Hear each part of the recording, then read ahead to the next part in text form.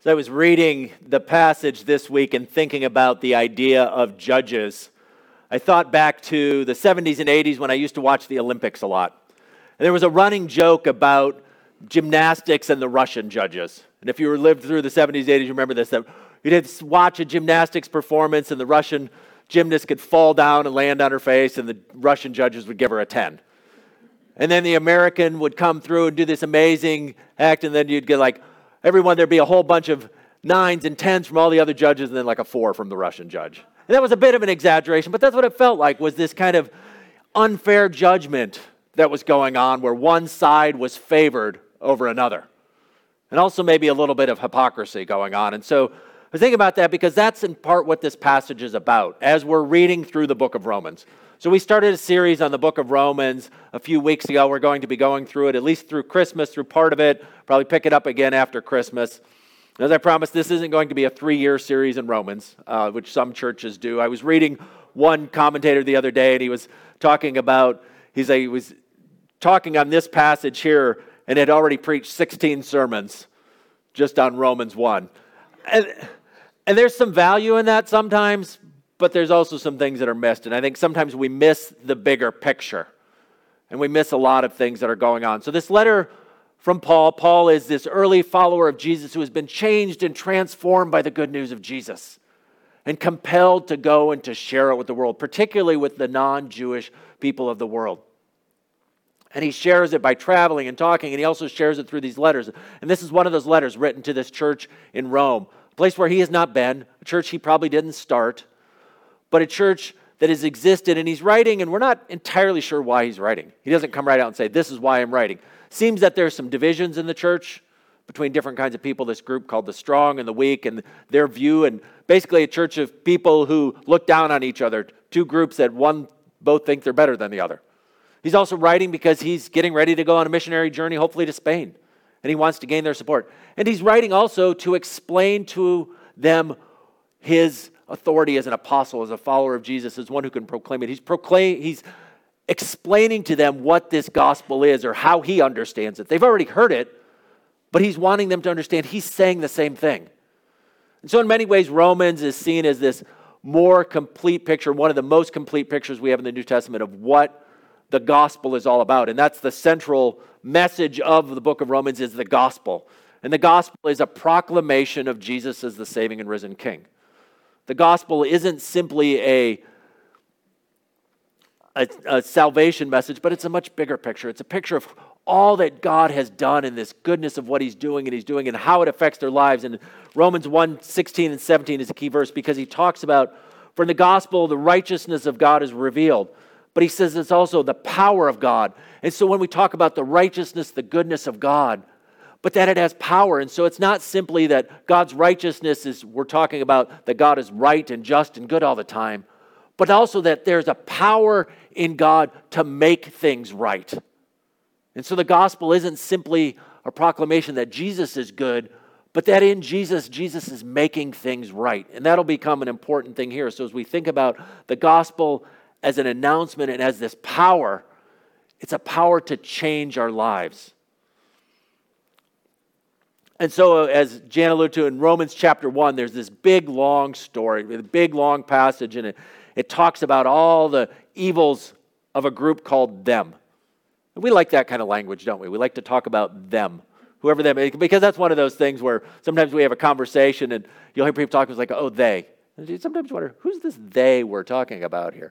But the they, and it goes on, and if you get to down to verse 28 of chapter 1, and it goes through these 20 lists of sins, wickedness, evil, greed, deceit, envy, murder, strife, deceit, malice, gossip, slanderers, God-haters, insolent. You get the point. They're not very good people, whoever they is. And it's going on, and he's saying, oh, it's about them. And you get the sense of the people hearing this letter to the Romans saying, oh, thank God that's not me. And then chapter 2, and remembering again that chapter and verse divisions are something added later. Paul's been going on them, and you hear the people like, oh, yeah, they're so bad. And then sudden switch, and you. Whoa, wait a minute, Paul. You were preaching, now you're meddling. He says, you, therefore have no excuse. What do you mean, no excuse? You who pass judgment on someone else, for at whatever point you judge someone, you are condemning yourself, because you who pass judgment do the same things. And so he's kind of, in some sense, caught them in a little bit of a trap. And even we're going to look at chapter 2 over the course of 2 weeks, and it's kind of an artificial break because it's all kind of continues on in this argument, this sense of these two groups of people who see themselves as a different place. But Paul's kind of sprung the trap on them in some sense. Where all of a sudden we're talking about them, and all of a sudden he says, you. Is like, whoa. Because he wants them to see where they're at. He wants to see that it's not just that group of people, but it's also us. And what Paul is doing is establishing something about the human condition. He's establishing this reality that we all fall short, we all miss the mark, we're all sinners. He's also establishing something about God, who God is.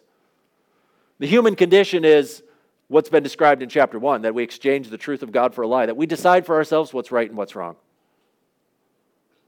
That we have individual sins, but we're also in slavery to sin. But what he starts to expose here in chapter 2 is there's also this bent to hypocrisy. And over the last 20 plus years of ministry, I don't know how many different articles and books I've seen about why people don't like the church and negative views that people have of the church. And I can guarantee you that whenever there's a list of the 3, 5, 7 reasons, whatever number of reasons it is that people don't like church, I can guarantee you that one thing that almost always shows up on that list: hypocrisy, right? The big H word. It's not hell, it's hypocrisy. And I think in part, there's maybe some truth to that, because I was reading a story the other day about a man who was driving and he pulled up to a stoplight, or he was driving along and the light turned yellow. There's always that moment of decision, right? You're driving along, light turns yellow. What do? Put the gas down, put on the brake, gas, brake, gas, brake. Well, this guy decided to brake. And he stopped at the light, and the car behind him was not very happy about this. The woman in the car behind him, she starts honking, she's waving, she's screaming she's going off on him, and all of a sudden, there's a tapping on the window of her car. She looks up and she sees the police officer standing there. And she says, I'm sorry, officer, is there a problem? He says, yes, ma'am, would you step out of the car? And she says, well, what's going on? He said, well, ma'am, I noticed the "What Would Jesus Do" bumper sticker on the back of your car, as well as the "Follow Me to Sunday School Class" and the little fish icon on the back. And so I just have to assume that this car is stolen based on your recent behavior.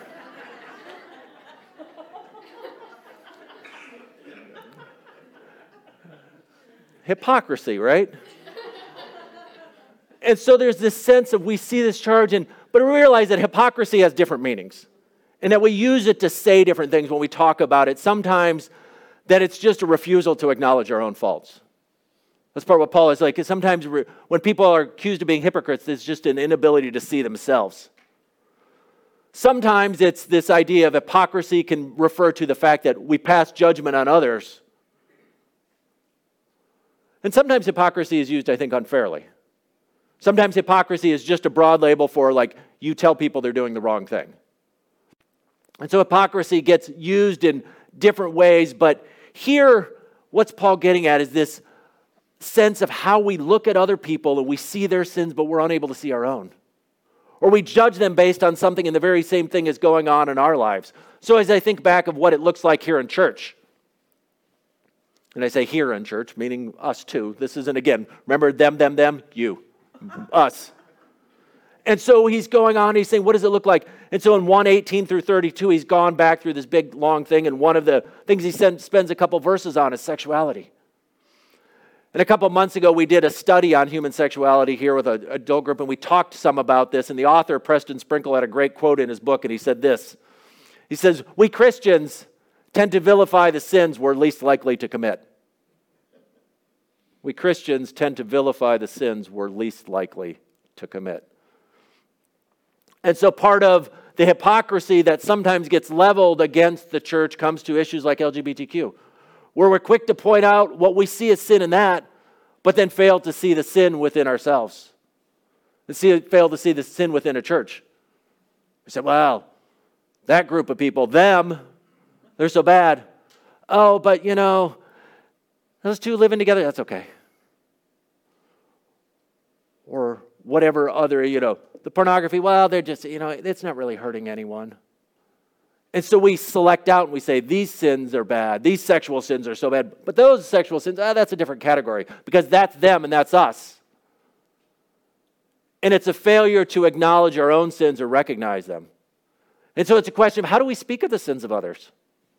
And so that's what Paul is getting at here is he's like, as we're looking at it, we're saying, how do we talk about other people's sins? And do we talk about other people's sins in the same sort of setting, the same sort of language that we refer to the sins in our own lives? Are we quick to condemn the sins of others and quick to write off our own and make excuses? And so one of the things we need to do is maybe at some times in church spend more time confessing and a little less time condemning. Acknowledging where we're at. But we also see what Paul is getting at here is that hypocrisy is also forgetting God's mercy. Because again, we have this sense of where we're quick to condemn others, but look at what Paul says about God. He says, so when you, a mere human being, this is Romans chapter 2, beginning of verse 3. So when you, a mere human, pass judgment on them and yet do the same things, do you think you will escape God's judgment? Or do you show contempt for the riches of his kindness, forbearance and patience, not realizing that God's kindness is intended to lead you to repentance? Do sins deserve judgment? Yeah, that's true. But it's only part. See what happened, what Paul is getting at is this group of people, and by this group of people he's also meaning us, are quick to judge and they miss their own sin, but they're also despising God by this quickness to judge because God is an impartial judge. And God also shows patience and mercy because this line, forgetting forbearance and patience, not realizing that God's kindness is intended to lead you to repentance. And what he's saying is we look sometimes and we want God's judgment to come down on people. Well, why isn't he judging them? Well, that's part of God's kindness. His goodness, and that kindness is to lead to repentance. And it's part of an invitation. And what Paul is getting at is when we're so quick to judge, we're kind of trampling on God's kindness. We're taking his place saying, well, I'm here to judge you. God's taking his good time, but I'm here. And I'm going to tell you what's right and what's wrong. Paul's saying, is that really your place? To make those kind of choices? But Paul is getting at something else. He's getting at something that is a much harder thing to understand, and I'm still kind of wrapping my head a little bit around it. One is that God is an impartial judge, but he also judges based on deeds. And so I want you to stick with me here because we have to follow through. So I'm going to reread verses 6 through 13 and then highlight a couple of the verses. I want you to listen to what it says about God's judgment. So beginning of verse 6, God will repay each person according to what they have done. To those who by persistence in doing good seek glory, honor, and immortality, he will give eternal life. But for those who are self-seeking and who reject the truth and follow evil, there will be wrath and anger. There will be trouble and distress for every human being who does evil. First for the Jew, then for the Gentile. But glory, honor, and peace for everyone who does good. First for the Jew, then for the Gentile. For God does not show favoritism. All who sin apart from the law will also perish apart from the law. And all who sin under the law will be judged by the law. For it is not those who hear the law who are righteous in God's eye, but it is those who obey the law who will be declared righteous. And if you're listening, you hear this verb to do a whole lot. So Romans 2:6, for God will repay each person according to what they have done. Verse 11, for God does not show favoritism. And then in verse 13, for it is not those who hear the law who are righteous in God's sight, but it is those who obey the law and who will be declared righteous. So Paul's getting at two things here. I want to pay attention. One is that God is impartial. There's not two systems. Kind of like the Russian. There's not two ways of judging people. And so for this group, he's talking to the Jews and the Gentiles. He's not saying God doesn't look and say, well, church people, we got one system for you. Unchurched people, we got another system for you. God doesn't say, well, I'm going to be a little kinder to you because you've been going to church for 50 years. You put a really big check in the offering last week. You read your Bible every day. What? He's saying, no, there's not two systems. There's one system. You're either righteous or unrighteous. And so Paul's getting at that here. And part of what he's doing is saying it's based on what you do. And this will come up later, and remembering that reading in context. And that's, again, one of the challenges of doing a 3-year-long series in Romans is we get sometimes stuck on a verse and fail to see the big picture of what's going on. And his point is that the law is irrelevant if you don't live by it. He's making this point. He's saying, what's the point of all these rules? What is the point of all this if we don't live by it? It's not enough to know just what Jesus says, but we have to do it. And then some of you say, well, but wait a minute, Pastor, I've read the rest of Romans. In Romans 3, verse 20, therefore no one will be declared righteous in God's sight by the works of the law. Rather, through the law, we become conscious of our sin. Okay, so my question is, do you think Paul knew what he wrote in chapter 2 when he wrote chapter 3? I think so. I mean, I don't think Paul's writing along and saying, judged according to deeds. No, not according to deeds. But somehow these two things have to go together. And so we're going to start a look at that today. We're not going to get all the way, and by the end of it, you may still have some questions. Here's the secret. It's okay to have questions. It's okay to leave church with a little bit of tension.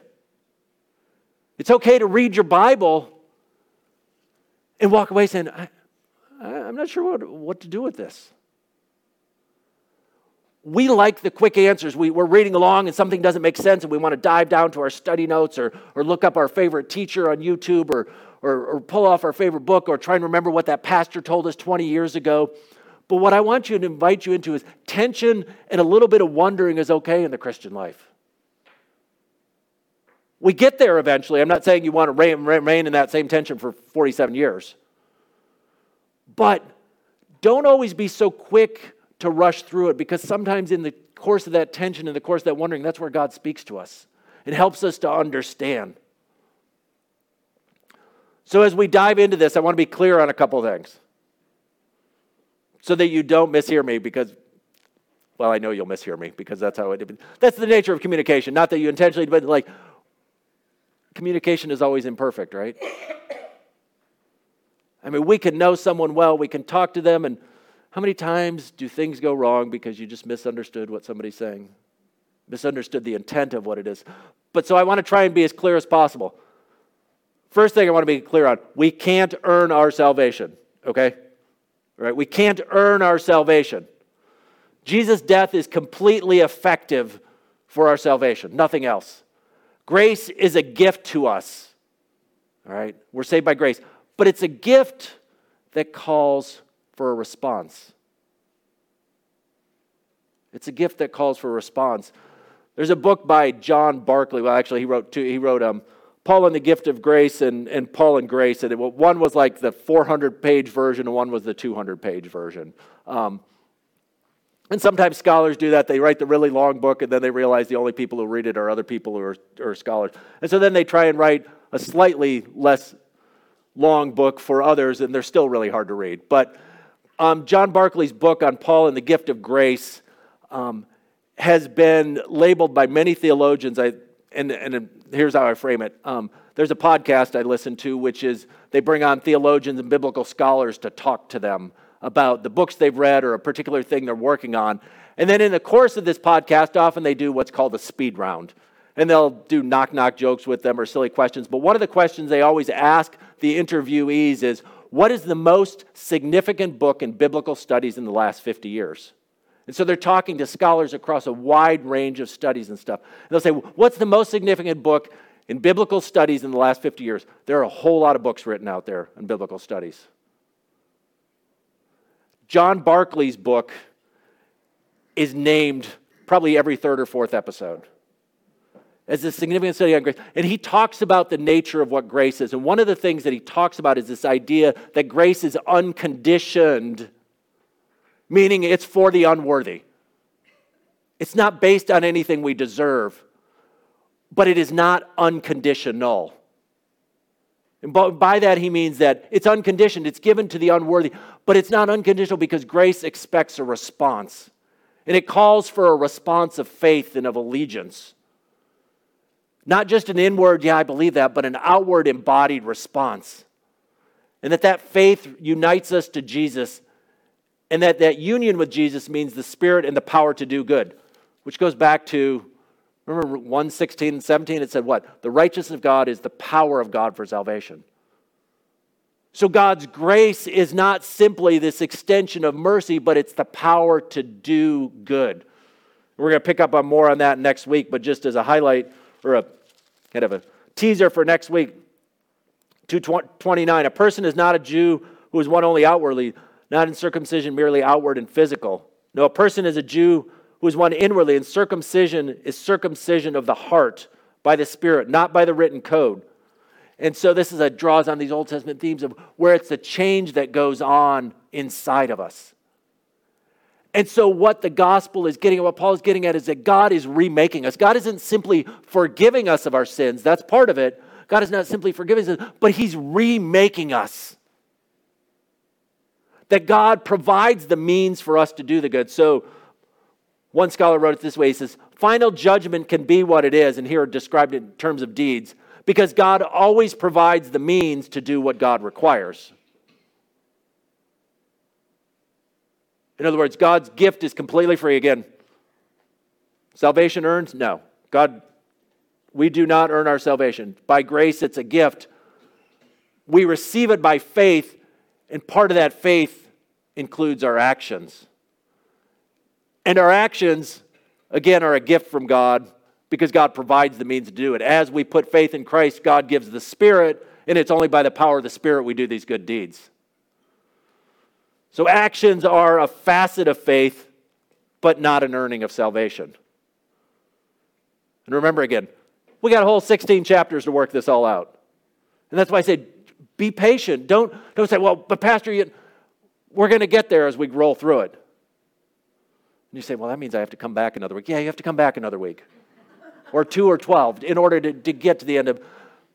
But we realize that there are maybe some things that I'm saying are unclear, but when Paul is talking here about God's judgment, it's according to deeds, but remembering how he frames deeds. That the works we do are a result or they're a component of our faith. They don't earn the salvation, but they're the way that we reflect and we receive God's gift. So we remember again, nothing to earn our salvation. I want to keep repeating that so we're not clear. And we're saved by grace, but grace is more than just saying the gift is unconditioned. Grace is a gift that doesn't leave us where we are. It's a power.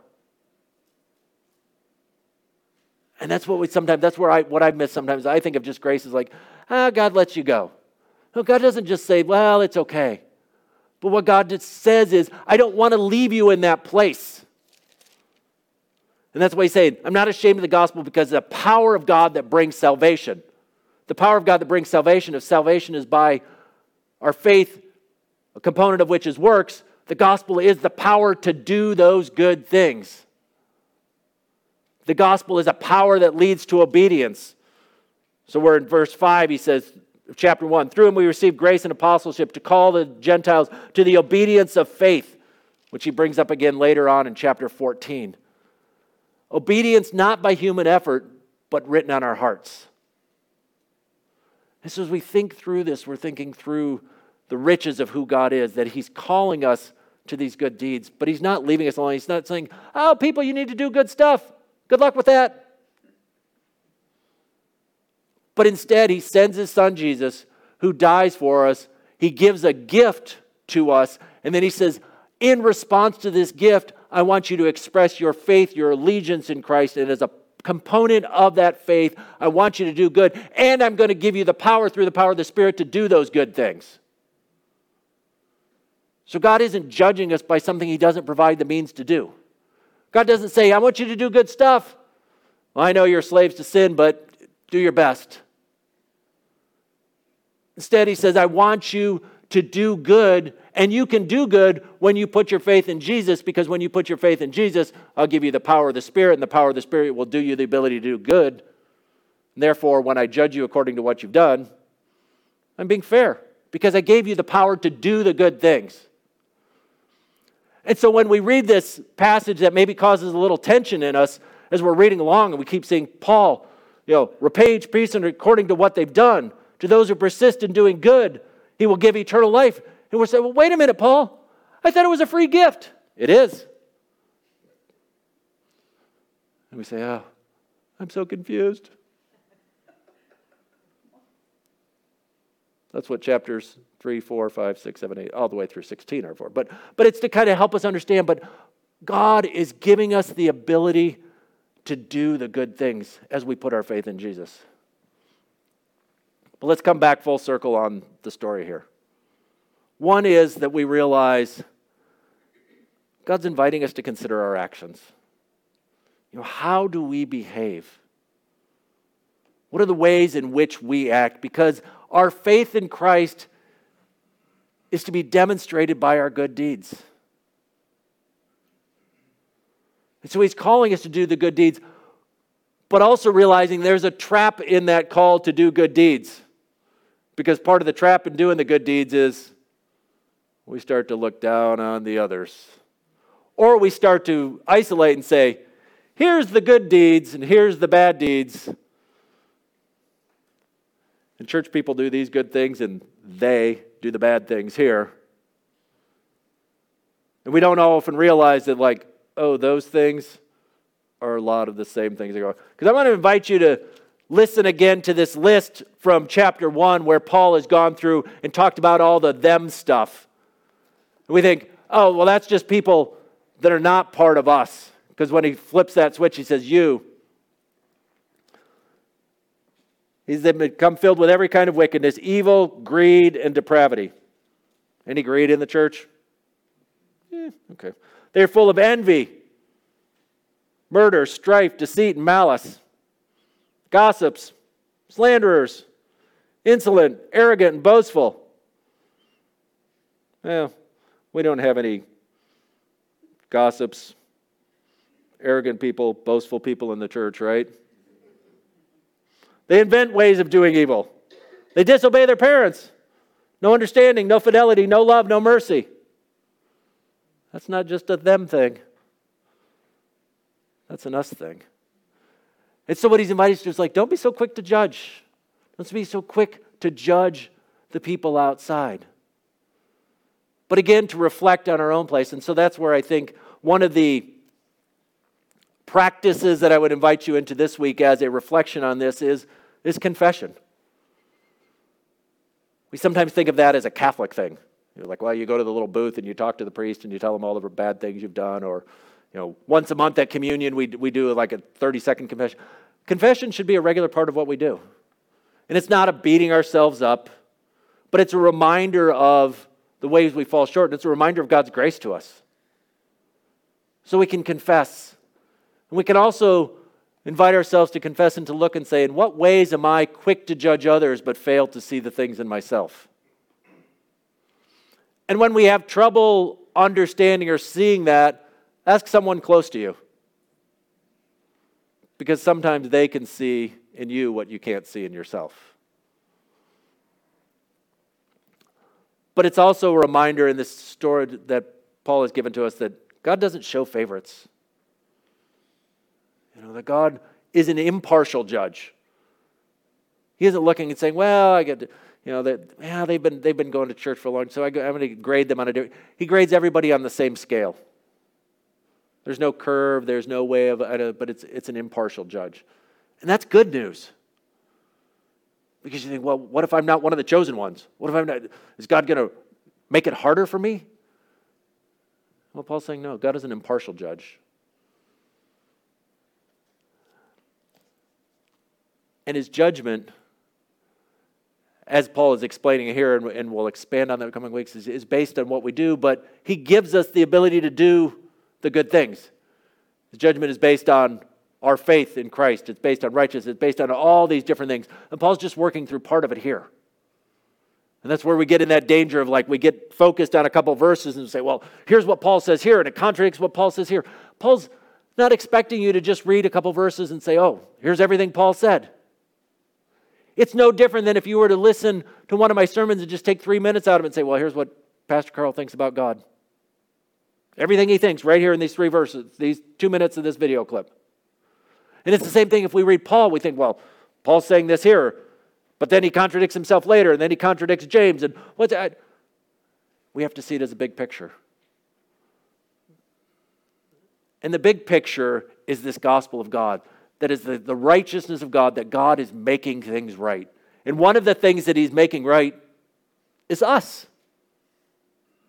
One of the things that God's righteousness, the power of the gospel for salvation, is the power of God to make us right.